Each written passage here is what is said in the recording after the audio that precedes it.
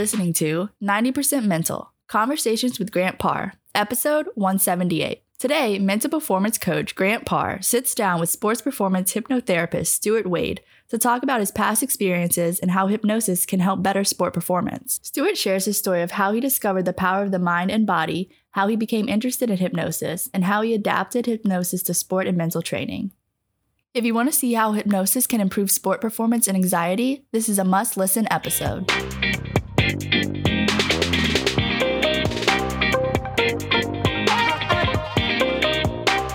Are you ready to raise your game? 2021 is the year to increase your performance on and off the field. The Athlete's Edge Journal was designed to cultivate self-confidence and mental resilience through the power of sports psychology. Whether you are a professional athlete, a former college athlete, or have aspirations of greatness in the future, this journal is for you. Visit winthementalgame.com and use the promo code GRANTPAR20 to receive a 20% discount at checkout. Act now to take your mental game to the next level.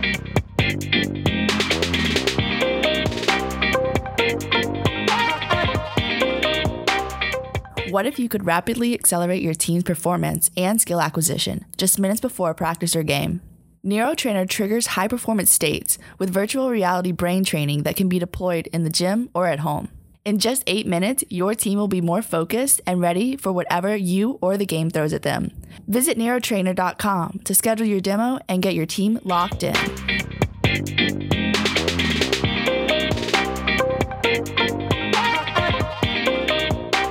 Hey, Stuart, how are you? Hi, Grant. I'm good, thank you. How are you? I'm doing awesome. Man, after our pre-call, I got really excited. I got more excited to talk to you about not only what you do as a hypnotherapist, what you do for athletes and high performers, but beyond that, it's your story of adversity, your story that how you overcame adversity through your life, and your athletic story, how that was a part of that journey as well. And I can't wait to share that with my listeners today. Absolutely. Same here. All right, let's get into it.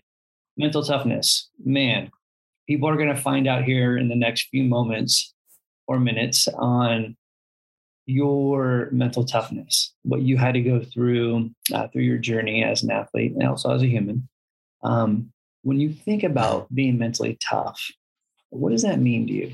I think being mentally tough is having the, I'll say, ability or skill set to deal in the most effective way that you can with whatever is thrown at you in either life or in your sport or whatever it might be, because things happen and often do happen outside of our control. The only thing that we can control is the response to that. And I think being mentally tough is having that ability to respond in the best way, even to the biggest curveballs that might get thrown at you in life. And as opposed to getting lost or crumbling under that pressure and throwing the towel in, it's the ability to find a way through it in the best way for you at that time, I think, whatever that might be. You know, what I love about it is you said it a few times, you said respond. And a lot of times when we're not trained, we're not conscious, we're not in the present moment, we tend to react. Mm-hmm. We make wrong decisions or not the right decision. So for you use that a lot as responding. And I think, with what you and I do with athletes is teaching them how to respond and not to react. And so I love that. I love that word track that you kept on saying. Now, when you look at your whole career, even as a hypnotherapist, but even as an athlete, coach, when you reflect on your whole career, like, is there that one mental toughness moment where you had to be mentally tough? Can you be specific with the story within your career to share with my listeners on what that mental toughness moment was? Okay.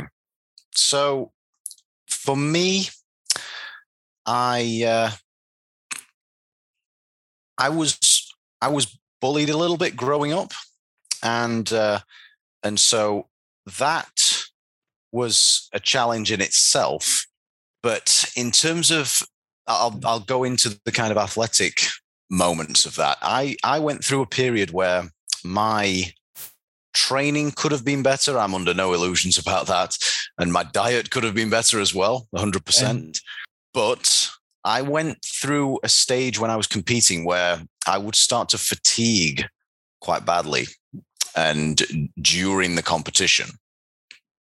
And more so than anything else, it affected me psychologically, because I would be then thinking outside of the competition, either before it happened or even in like the warm up, is it going to happen again?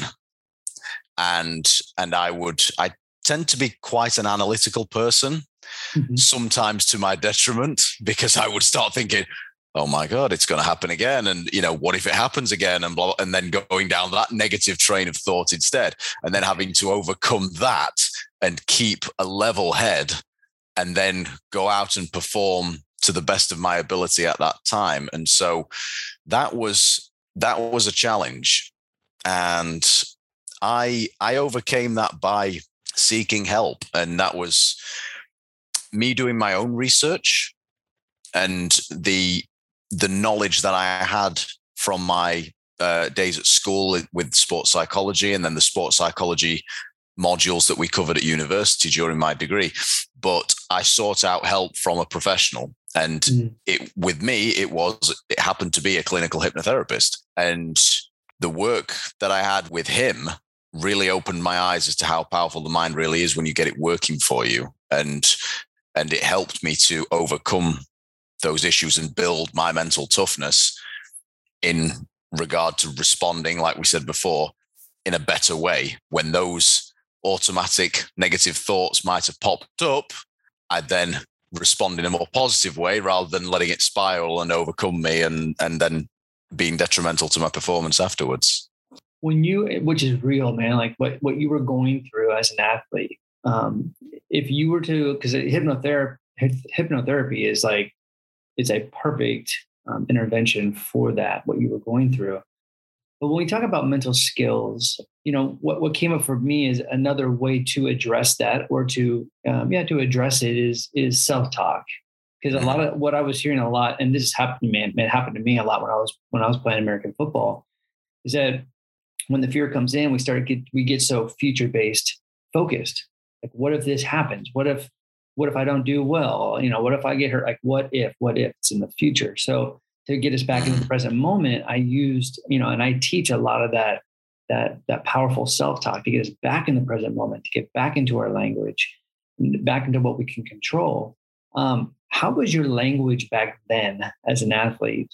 Your internal talk, and how has that improved until now? Because I know you're still competing, you're still in martial arts. So share with my listeners a little bit about that. So yeah, I think honestly back then, at around this sort of time, I wasn't as conscious of my own self-talk as I am now, and as I have become over the years. And you touched on being conscious and being present and aware before, Grant, and I think you're exactly right, because you have to be aware of the words that you're telling yourself. And not only that, but the feeling and the emotion that goes with those words, because oftentimes it's not just a word without feeling. That there's a lot of emotion in those words sometimes that we tell ourselves, rightly or wrongly, and it's gauging that correctly. And so I think, going back to your question, at the time, I think I would be telling myself the wrong things. My self-talk wouldn't be very productive, quite counterproductive, actually. But then since I've become aware of that, I would be able to catch myself and recognize that I'm not my thoughts. And these things are just those automatic negative thoughts that sometimes the mind just throws out there. And I'm able now to choose my words more positively and tailor my self-talk more towards either the outcome that I'm wanting to produce, or just the way that I'm wanting to perform and the way that I'm wanting to feel, being more of a kind of a process self-talk as opposed to a product self-talk, if that makes sense. So yeah, tell myself that I'm going out there to perform to the best of my ability, or I'm going to do certain skills or certain techniques, rather than I'm going to win or whatever it might be. Yeah, that's how I would approach it now. That's awesome. Yeah, because I think there's different kinds of self-talk. There's that motivational self-talk, I got this, I'm a champion, let's rip, let's go, let's show up. Like, that's that motivation. And there's the instructional self-talk where you're walking yourself through the technique, or you're walking through yourself through the process, and you're not thinking about anything else except for that process. So you're dialed in, you're locked in, with that instruction and with your language. And then if you can, get the reps in where you can actually put some emotion into it, then you're even more connected. And that's what I love about what you just said about, words are just words, but sometimes, especially in performance, if you can connect the emotion to it. And I'm going to riff here a little bit. I'm going to bring in some hypnotherapy on this, but sure.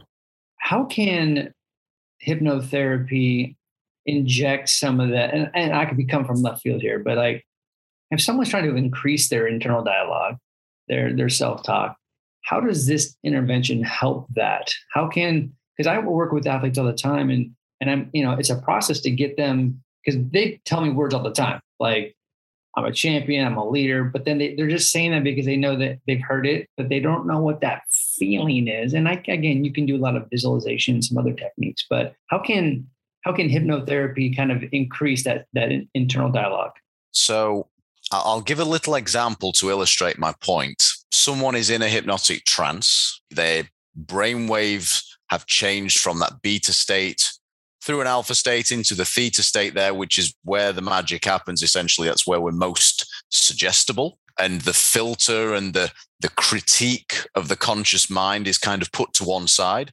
And so I can then be giving positive suggestions to that client that is going to bypass those filters and kind of going straight into the hardware, essentially, of the mind. And I can then program certain neural pathways with certain phrases and certain terminology that's going to resonate with that person. And going in at that deeper level, they'll adopt it more deeply, and it will have a more positive effect on them. The example that I'll provide is with a former client of mine from a number of years ago who was after weight loss. So she wasn't an athlete. She was just having hypnotherapy with me for losing weight. And from what she had told me, she didn't say it in these words, but everything that she was saying to me, my perception was that she felt like she was out of control with her food. She was a mother, she was working full time, she was trying to exercise as well. She was running around after family and all the things that a lot of people have to do in day-to-day life. But I got the impression that she felt like it was a bit out of control. Mm-hmm. Things happened and she just had to react rather than respond, around her. And so one of the hypnotic suggestions that I gave her during a hypnosis session was that you are in control, or you are in complete control of the way you respond to these situations. And I kept saying that over and over while she was in hypnosis. And what I found amusing, but also I was really pleased with it, because it just showed that it had gone in, it had gone into her mind.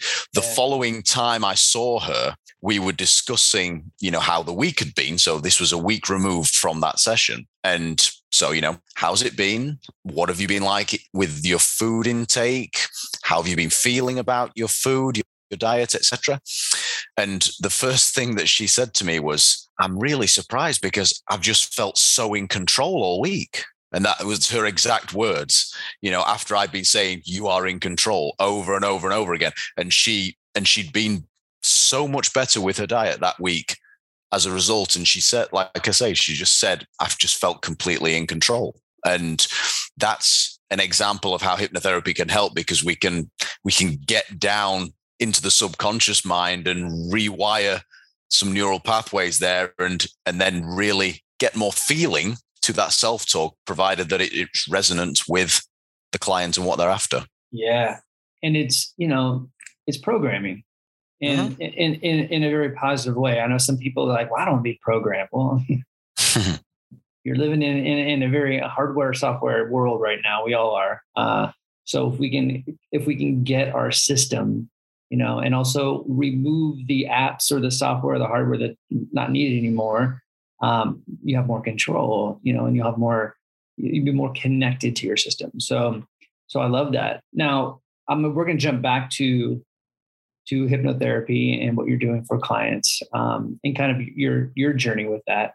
Mm-hmm. But I want to get a little bit as an athlete, because you spent majority of your whole life in martial arts. You spent most of it too in various roles, if you will, for the national team for Great Britain. Share a little bit about that, your journey. What got you into martial arts and kept you not only doing it and going through all the ups and downs, but like staying with the national team? Because it seems like when you were sharing that story, it's like there's like kind of this up and down, a lot of politics, a lot of things you couldn't control, but you kept on doing it. Share a little bit about that story. Sure. So I first started when I was 6 years old. And apparently, I don't remember this, but apparently I was being bullied at school.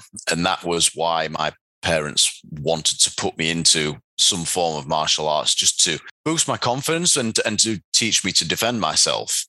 As I say, I don't remember that. Mm-hmm. But what I do remember is that my dad was always a big fan of Bruce Lee. He was sort of mid-teens at the time when the big Bruce Lee boom was happening.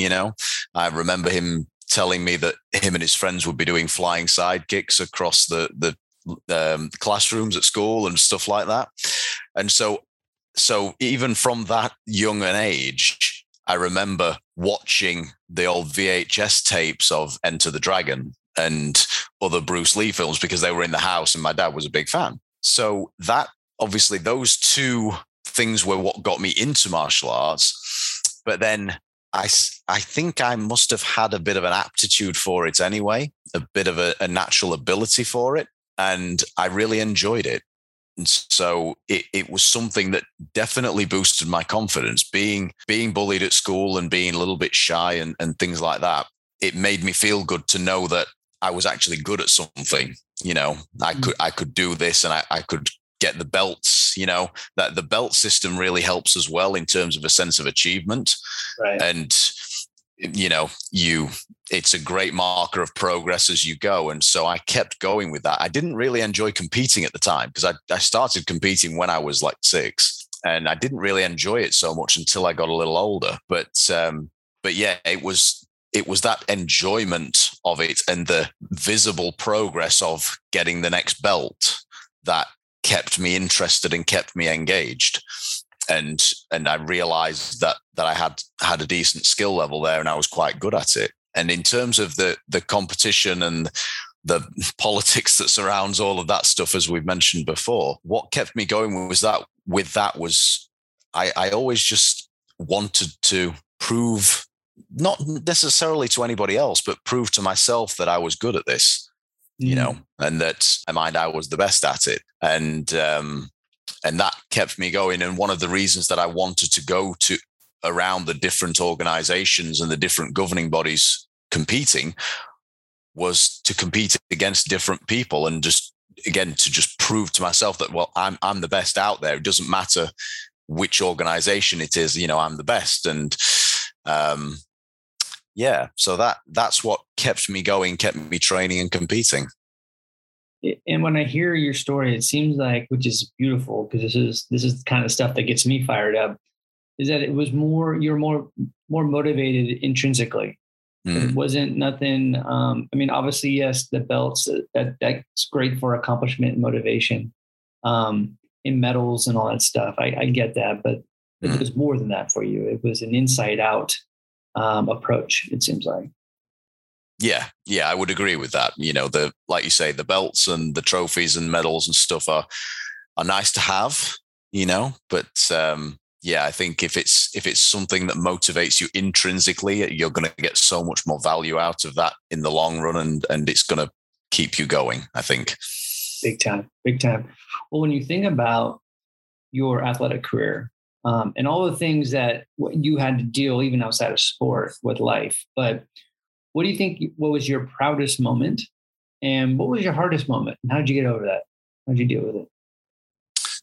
It's a good question. I think proudest moment, I probably have a couple. And the first one of those I would probably say would be getting my black belt. And I got my black belt at the age of 8.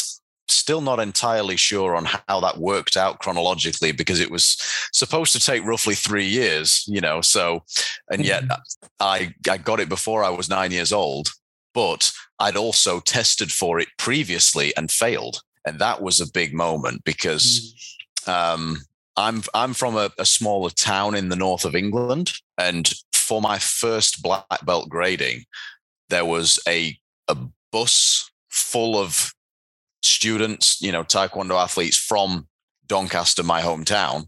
And we were all traveling down towards London, to a city just north of London. And the grading was with students from all over the country. The grading panel was about 10 different Korean masters who had flown in just for that grading. So none of us, they didn't know any of us. We didn't know any of them. And there was a bit of a language barrier. And the way that you found out after the grading had happened, the way that you found out whether you'd passed or failed was that someone on the panel would read your name out if you'd passed, and they skipped you if you failed. So we were sat in this massive hall in a college in this town called Stevenage, and everybody, there was probably about, I would say, maybe 300, 400 students in total sat in there, from kids as young as sort of my age right up to adults going for black belt and various Dan grades. And we were all sat cross-legged in rows of grade and chronological order. And so, we knew the people around us by name. And so when their name got read out, you'd be thinking, okay, I'm next. And they skipped my name and they went to the person next to me. And I was 8 years old, and that absolutely destroyed me. Wow. I would, especially because my coaches back home told me that, I don't know if you say this in America, but my coaches told me that I would walk it, which over here means you'll pass easily. You'll do it. You'll win, easily. Yeah. So I was told that prior. So I went in with a lot of confidence thinking I'm going to do this, and I failed. So I was absolutely heartbroken. But I don't know if it was my parents that pushed me in to go and test again, or if it was me wanting to go back and prove myself. I'm not sure on the details of that. But then when I tested it again for my black belt and passed, the sense of gratification, that was fantastic. That was one of the proudest moments, certainly. And then the other one would probably be when I won the world title in Sicily, in Italy there, because one of the people that I had to beat was a friend of mine, but also competitive rival, and we were big rivals on the tournament circuit. Yeah, and I beat him to win the world title. So yeah, he likes to remind me that he's beaten me in competition more times than I've beaten him, but it was only in the nationals, and I always like to remind him that I won the big one. I won when it counted. Exactly. But yeah, and as for worst moment, I think I've answered that inadvertently there with the failure of the black belt the first time. Right. That was that was a rough one. Well, what's interesting, like, failing sucks. It just does. But the more that we can actually have a relationship with failure and know it's a part of the process to be successful, is where we want to work with athletes and performers to have a better relationship with failure. At 8 years old, dealing with failing probably sucks. But I think that the earlier you can actually be with it, go through the motions, work through it, go and, obviously have a support system, especially when you're that young. Mm-hmm. But do you think, as much as it sucked at being 8 years old and going through all those emotions in the moment, do you think it was beneficial for you to deal with that early in your life? And how has that shown up throughout your life as far as dealing with adversity? Was that a milestone moment for you? 100%. Because I vowed shortly after that to myself that I would never fail a grading again. Mm-hmm. And I didn't. that situation, like you say, it had to happen. And I think because it happened early, it then set the precedent, that, this is not fun. I don't like feeling like this. So I'm going to do everything that I can that's within my control to ensure that it doesn't happen again. And sure enough, it's happened outside of my control. There's been tournaments that I felt that I won and I'd ended up losing. And one of them through the joys of social media, there's a photograph with me on the second step of the podium from the World Championships in Holland in 2012. There's a photograph on Facebook somewhere with me with a very annoyed face, I'll say, because I should have won that one. And everybody said it, or everybody that was watching from various different countries, they all told me that I should have won that. And it looked like there was a little bit of influence, shall we say, for this Turkish guy, and he ended up winning. Right. I'm not bitter about it at all, but yeah, but I've dealt with that, and having that experience early on, I think definitely equips you with, as you've said there, Grant, just the ability to overcome it and deal with it better in the future. If you've never lost anything, or you've never failed at anything, then you can kind of develop a false sense of security with it and think that you're invincible or infallible. And when that's not the case, and at any given day, it might not go your way, and you have to be prepared to deal with that if and when it happens. Exactly. And then the other side of it is, if you don't have the relationship with failure, people can fall into the real negative self-talk, but it's more or less of, I'm not good enough. I'm not worthy. Why do I do all this hard work and I never win? And they become a victim. And there's all sorts of stuff that can unravel. And, obviously what can happen, someone can quit their sport, or they can take it to the extreme, and we've seen these stories where people take their lives because they put so much pressure and the expectation, and there's all these things. And at the end of the day, none of the stuff that they put on themselves, they had no control of. Just getting them back into control, focusing on the process or progress over perfection. Because a lot of times people get caught in that perfectionism.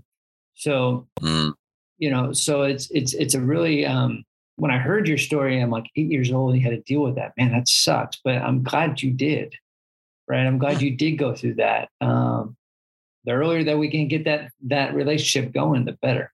Yeah, I agree. Yeah, absolutely. So let's get into hypnotherapy and what you're doing. However, I want to talk about how you got into it. I know you talked a little bit about overcoming, earlier in your career, you worked with a hypnotherapist, so you were exposed then. But I want you to share a little bit about how you got into hypnotherapy. But before we do that, because I hear this all the time, when people hear being hypnotherapist or being hypnotized, there's stigmatism, right? It's been around since the late 1800s. So it's been around for a long time, but still people are like, one eye shut, one looking at you like, what is this? Does it work? You're going to control me. But which is really funny is when you think about being hypnotized, these things hypnotize everybody every single day. So it's like, yep. So someone's like, I've never been hypnotized. Yeah, you have. So how do you, before you get into your journey and your story, how do you overcome that stigmatism of people kind of looking at you like, does this work? You're going to control me. How do you get over some of that stuff? I usually make a joke about it, to be honest. I'll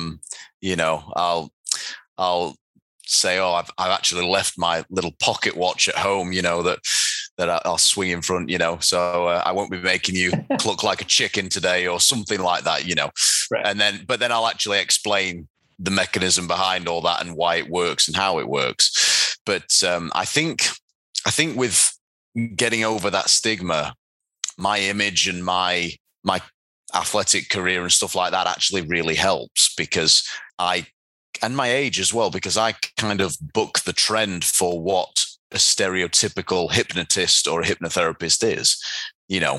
Certainly in my experience anyway, there are not many hypnotherapists who, I qualified when I was 26 when I got fully qualified as a clinical hypnotherapist. There aren't many mid-20s hypnotherapists around, at least in my experience, and there certainly aren't any that punch and kick people for most of their lives competitively.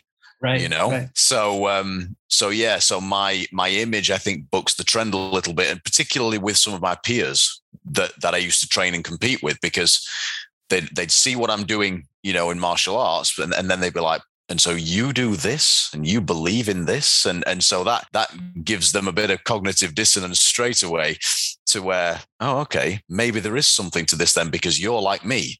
And so, you know, that helps to overcome some of that. But yeah, typically I'll make a joke about it and then I'll explain the mechanics of how it works. And that then, if you can explain it and use the science, that tends to get more buy-in and more appreciation from people, I find.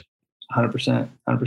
And how did you get into it? I mean, I know, man, when you're 26, you're right. You don't meet a lot of mid-20s, you know, individuals that are doing that, and also certified and approved clinically. So how did you get into it? Because I know that's kind of a neat story of a mentor, kind of a big mentor that you were coach under his wings. And how'd you get into it? Sure. So when I was in my mid-teens, I developed a bit of a visualization routine for myself initially. I don't remember where I picked it up from. I can only imagine that it was from the sports psychology modules that I was studying as part of PE at school. And so that piqued my curiosity in the mental side of things. And I developed this visualization routine where I would be in competition. I'd be in my warm-up, my physical warm-up, but I'd find somewhere quiet in the arena and I'd either sit or lie down, and I would just close my eyes and I would just visualize what I wanted to do out there in the tournament. And I always felt that helped to prepare me mentally and physically to go out and compete. And so that was the early initiation into it. Then in, I think it was early 2013, I believe. I was having a bit of a rough time, sort of personally, some stuff going on. And some of the old issues that I'd had previously with my confidence with competing were starting to crop back up a little bit for one reason or another. And there is a famous hypnotist from the UK called Paul McKenna. And he's done some shows and stuff in America over the years, but not in recent years, I don't think. But he's quite famous. He's quite renowned. He likes to name drop a lot of his famous friends when he's talking and stuff and in his books. But he was releasing a book at the time in early 2013 on a new at the time technique called havening, which comes under the umbrella of amygdala depotentiation therapies or desensitization therapies, depending on the terminology you like to use. And so I was reading this article about this havening technique in his new book in a national newspaper here in the UK. And I found it fascinating. You know, it was really interesting. Obviously, given my state of mind at the time, it was much welcome to have something like that come into my life. And there was a competition in the article for 3 people in the UK to be selected to go down to central London to Paul McKenna's house and for him to do this havening technique there with you in person and to alleviate whatever issue it was that you were experiencing. And so, of course, as I said, my mindset wasn't great at the time. So I thought, what the heck, I'm going to enter this competition. And so I did, and I was fortunate enough to be selected. And so I went down to central London to Paul's house. I met him, and he and I got along really well to begin with, initially anyway, because we're both massive fans of Bruce Lee. And so we had that in common straight away. So we were discussing Bruce Lee movies and stuff straight off the bat. And yeah, so as the day went on, we did the havening technique, and it was amazing. It really shifted my whole mindset and perception about what was bothering me at the time. And with that, I asked him while I was there, I said, you know, I am absolutely fascinated with this world, the hypnotherapy work, the mental health work, etc. And I'd love to get qualified and be able to help other people in the ways that it's helped me and beyond. And so I said, what should I do? What qualifications should I get? Where should I start this journey? And he said to me, you should do the NLP, so the Neuro-Linguistic Programming Practitioner course with Dr. Richard Bandler, one of the co-founders of NLP, because he was Paul's mentor. And he, in Paul's own words, taught him everything he knew. And so as it happened, Dr. Bandler was doing a course in London later on that year. And so that was the first thing I did. I booked on that course, did that qualification, got the NLP practitioner qualification. And then through the wonders of Google, I started seeing adverts for clinical hypnotherapy qualifications. And sure enough, one of them was based in my hometown. And so I clicked on there. They were doing a free taster weekend. So go along for the weekend, completely free, and have an introductory taster into clinical hypnotherapy, what it's about, et cetera, and then with a view to booking on the full clinical qualification over a period of, I think, 10 or 11 months. And so I went on the taster weekend and I was pretty much sold straight away. The only thing that was giving me pause for thought was the cost, considering that I'd just recently paid £2,500 for this NLP practitioner course, right, to then shell out another £2,000 on another qualification very quickly. I mean, I wasn't absolutely loaded with money at the time, so it was a big consideration. But I'm so glad that I did decide to do it, because it set me up on this journey, and I've been working with clients ever since I qualified. Wow, that's beautiful. And when you think about this work, the work that you do, the cool thing about what you do, even though it's hypnotherapy, but you're working with all different kinds of athletes, and you have different disciplines and different agendas. You're dealing with weight loss, you're dealing with performers, all different kinds of things. We'll get in that in a second. But what fires you up being a hypnotherapist? Seeing such a profound change in my clients so quickly. That's what really fires me up. They could literally come to me at 6 p.m. on a Wednesday evening, and they could leave at 7 p.m.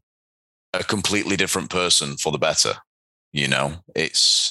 And I love that. I love seeing that change in them when something has just really resonated with them and just flicked that switch in their mind for their own good, for what they're wanting to resolve or overcome.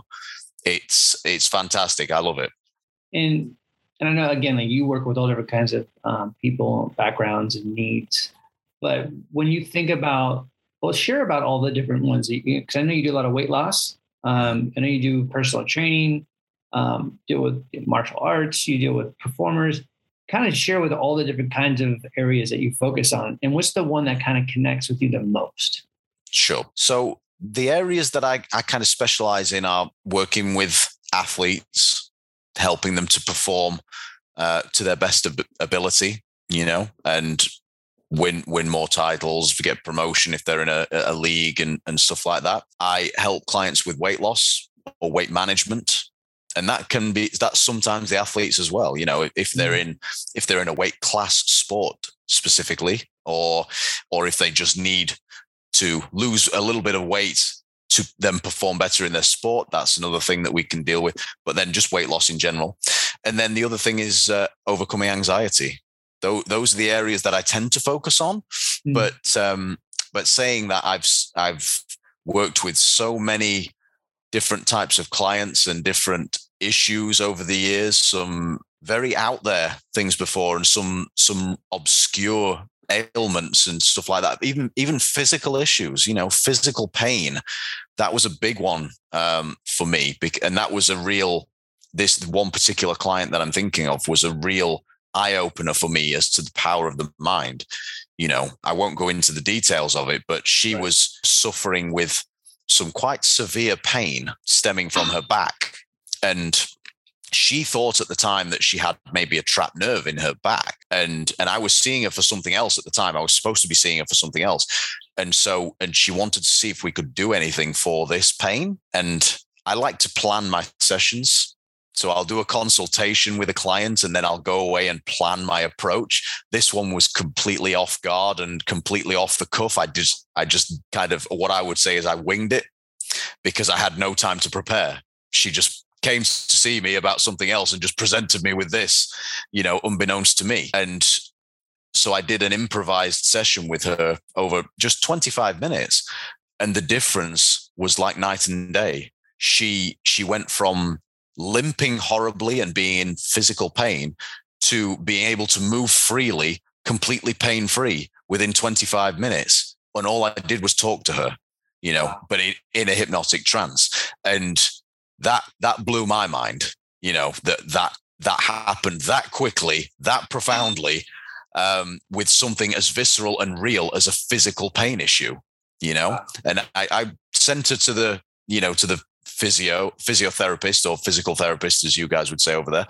And just to have her checked out physically and have him put his hands on and make sure everything was okay there and structurally and stuff. And it was, and so, yeah, that one really blew my mind. Wow.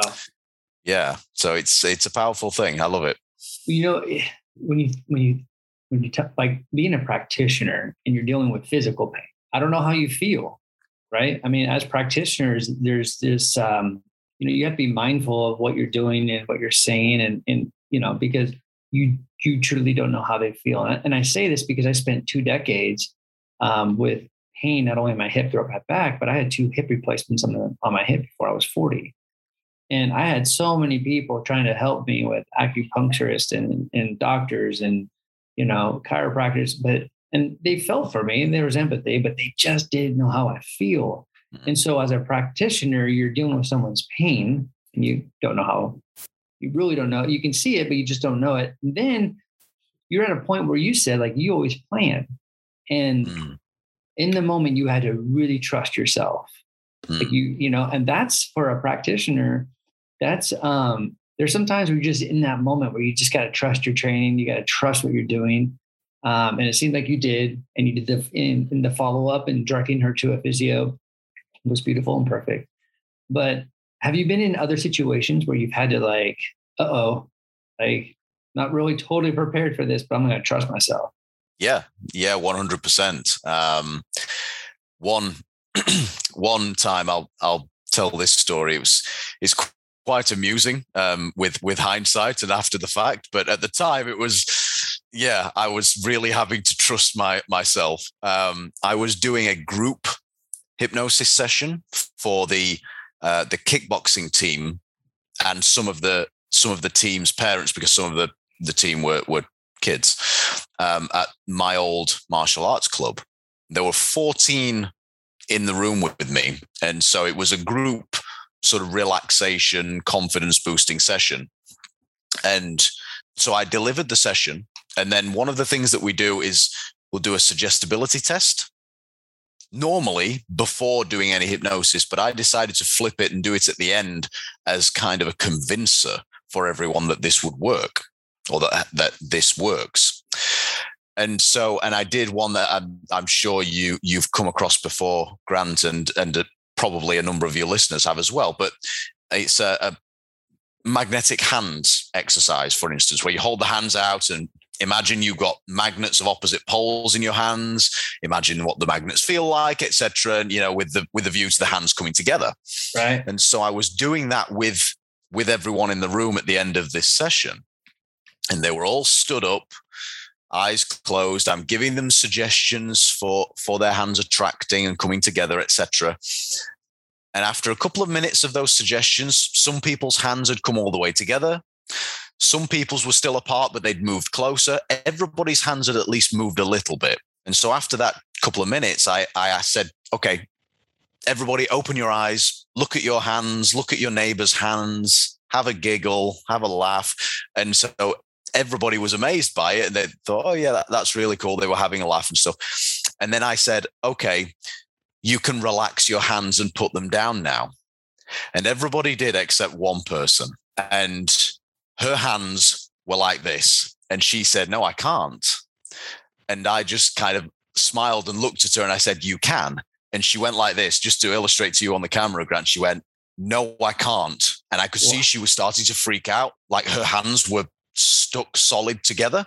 And so, I mean, I'm going to swear now just because of what I thought at the time. So in my head, I thought, shit, this has never happened before. And I'd not that long qualified. So my experience was limited, with this. And so I went over to her and I channeled my inner Paul McKenna, and I got her to just look at me and just focus. And I just said with complete confidence, "You can open your hands now." And I clicked my fingers in her ear, and she went like this, and her hands came apart, and she freaked out in a good way. And everybody else did as well, because everybody was watching at that moment, And so it was the ultimate pressure moment.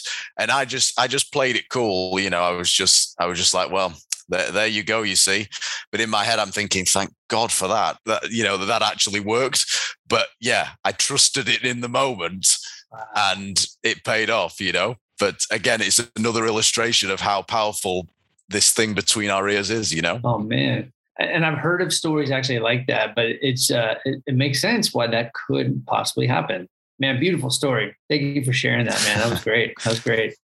So, I mean, I could talk to you for another hour. There's so much more. But how do my listeners, how do they learn more about what you do, hypnotherapy, if you will? But how do they get connected with you? How do they look at, find you on social media? Sure. So yeah, I'm actually having a website built and developed at the moment. So I don't have a website as of now, but social media wise, I'm on Facebook, and my page on there is Stuart Wade Personal Training and Hypnotherapy. I'm on Instagram and Twitter at the handle HypnoPTStu. That's all one word. So HYPNOPTSTU. I'm on LinkedIn as well, as Stuart Wade, sports performance and weight loss specialist. And the best way to reach me directly, if anybody has any inquiries or any queries about this, is my email address, which is Stuart, STUART, at don't, so DONT, hyphen lose, LOSE, hyphen weight, WEIGHT.co.uk. That's my business email address. That's the best way for people to reach out and connect with me directly, in addition to the social media there. Beautiful. Awesome. Well, Stuart, thank you for sharing your story and what you do for athletes and performers. Man, I love hearing this, because I'm connected to your work. I understand it. I want to do more of it on my own. But I think it's just something that we need to talk more. Like right now with mental health, it's such a big focus, which it should be. And I think with the hypnotherapy, we don't talk about that enough as it being another intervention for mental health. So again, thank you for being on my show. No, thank you for having me, Grant. It's been an absolute pleasure. I've loved every second. Beautiful.